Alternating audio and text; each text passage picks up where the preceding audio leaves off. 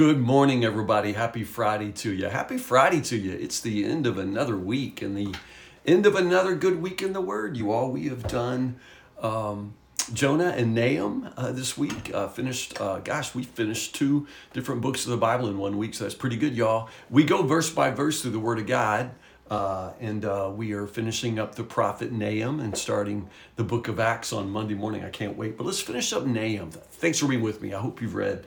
I know that Nahum, this is the kind of reading that gets really tedious. And again, as I've been saying for the last few days, this is the kind of passage, the bloody God of war kind of passage that people say turns them off from the Bible or makes them question the integrity of the God of the Bible, because you have this Jesus who is supposed to be the embodiment of a God of love, and then this bloodthirsty, vengeful God in places in the Old Testament like Nahum chapter 3. But I hope that this reading has caused you to really rethink that God that people often think they find in the Old Testament, this God of vengeance and blood. He is a God of wrath, make no mistake, but he is slow to get angry. And once more, we're talking about one of the most wicked empires that ever existed. God sent the prophet Jonah to call them to repentance. God's given them over 100 years to change their wicked ways. And the Assyrian Empire, as I've been saying, one of the most violent,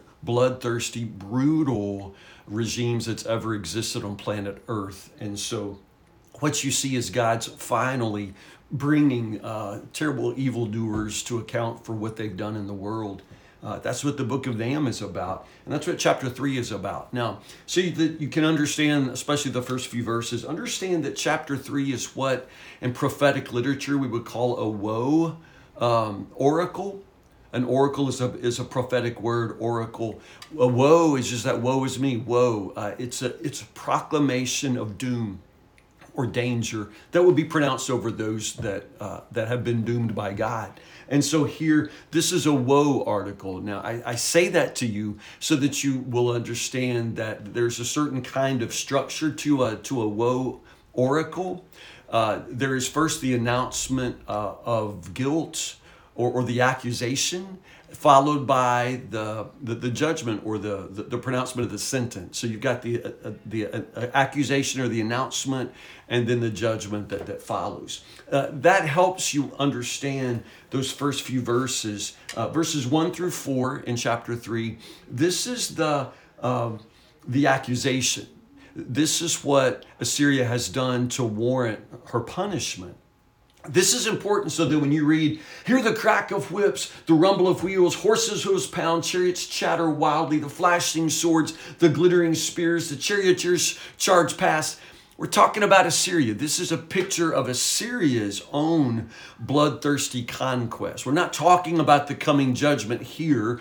Previous chapter, we had that vision, that prophetic vision of Assyria's downfall. But no, this is a flashback to the kinds of conquests of which Assyria has been guilty. This is the charge of her sin, right? So I see the flashing swords, the glittering spears. These are the swords and spears that belong to Assyria. There are countless casualties, heaps of bodies, so many bodies that people stumble over them. That's because of the wickedness of Assyria. That's their conquest. That's their blood. You see that? All this because Nineveh, the beautiful and faithless city. Isn't that an amazing description? The beautiful and faithless city. Wow, mistress of deadly charms. Nineveh is portrayed here as this harlot who seduces the nations with promises of wealth or promises of protection.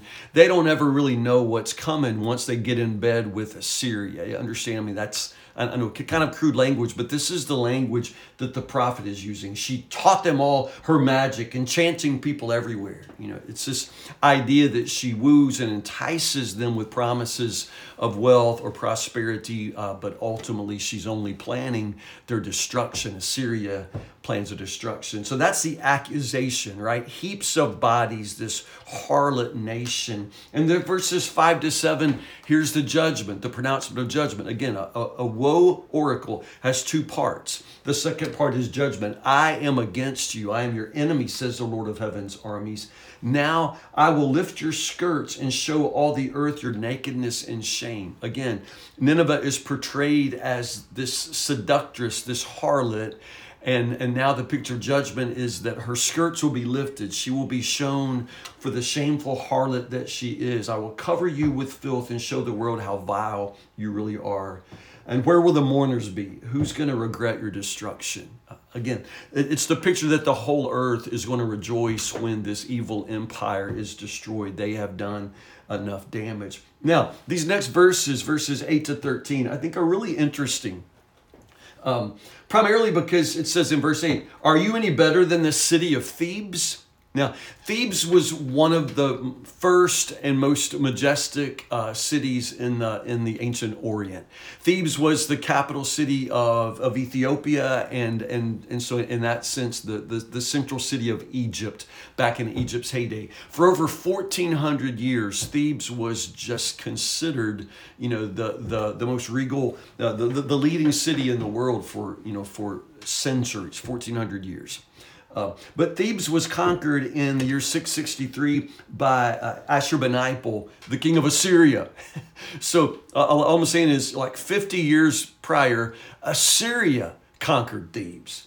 So when it talks about Thebes being situated in the Nile River, surrounded by water, again, remember that Nineveh is a city that is protected by this series of rivers and moats, and they consider that river its protection. She was protected by rivers on all sides, walled in by water. Again, we're talking about Thebes. Ethiopia, in the land of Egypt, gave unlimited assistance. And we're talking about Thebes here. Yet Thebes fell, and her people were led away as captives. Are you any better than Thebes? Well, I'm sure that if Nineveh's getting this oracle, they're thinking, well, as a matter of fact, we are.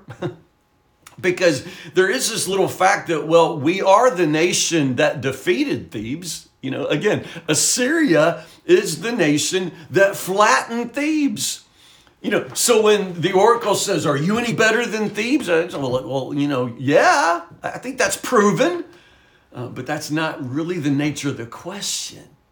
Again, this oracle is not talking about the deeds of Israel or Judah. We're not talking about human action here. We're talking about divine action. And the point here is that there is no nation, no superpower that in any way can withstand the wrath of God.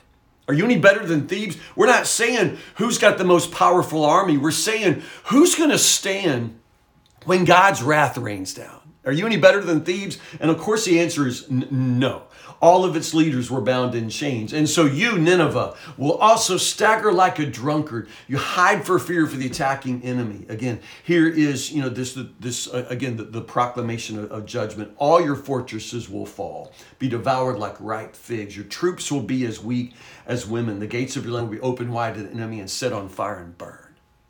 Verses 14 to 19, again, wraps it up. 14 to 17 is what in prophetic literature you would call a taunt song. You know what it means to taunt? To taunt sometimes means to tease, but in this case it means to mock an enemy. So they're taunting them. Get ready for the siege.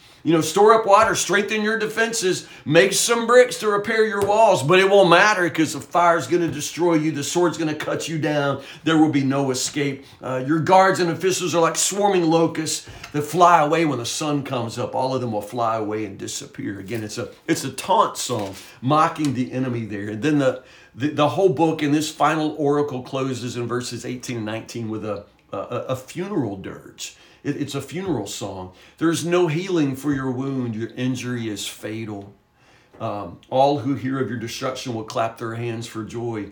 Where can anyone be found who's not suffered from your continual cruelty? Where there's evil, your continual evil. So again, the celebration here in the end is a free at last, free at last. Thank God Almighty, we're free at last. It is the nations of the world celebrating the final downfall of this wicked empire. Who in the world is not going to celebrate your downfall because of your continual cruelty? So if you think that Nahum the prophet is celebrating the defeat of a nation, yeah, you're right. But it's not nationalism. It's not Nahum celebrating, the conquest of his nation. No, this is celebrating the conquest of God, the ultimate, trampling out the vintage where the grapes of wrath are stored. His truth is marching on. It's that kind of thing. You understand? Celebrating not the triumph of any human nation, but the triumph of God and the final judgment and the settling of the score by the God who alone can judge the righteous from the wicked. So that's the book of Nahum. Good job, you. Good job. You just finished a hard Old Testament book. It's short, but it's dense and it's hard. So we get to turn the page, y'all. I'm excited. I admit, I am probably as much as anybody a lover of the New Testament, and I just kind of plug through some of these Old Testament books because it's God's word and it's a good discipline and we're doing it together. But hey, we get to go to the book of Acts. Acts chapter 1 for Monday, verses 1 to 11. Not the whole chapter. Acts chapter 1, verses 1 to 11. The book of Acts will start on Monday morning. If I see you on Sunday in worship at 8, 9:30, or 11, it's Palm Sunday here at Woodburn. I'm still in the Easter People series talking about persons, saints and sinners we find on the road to Calvary. And on Sunday, I want us to talk about Barabbas. Barabbas, the one, Jesus dies in his place. It's the whole gospel, y'all, but Jesus dies in the place of Barabbas. The crowd shouts, Barabbas, give us Barabbas. Let Jesus be crucified. Let Barabbas be set free. And the amazing thing is, if you'd asked Jesus, he would have said the same thing. Let Barabbas go free. Let me die in his place. It's the gospel, y'all, on Sunday morning at Woodburn, 8, 9:30, and 11. If I don't see you then, I will see you Monday morning, 10 o'clock, 10 with Tim. We're going to start the book of Acts. I love you guys so much. Thanks for a good week in the Word. I'll see you Monday morning, Lord willing, 10 o'clock for 10 with Tim. I love you guys.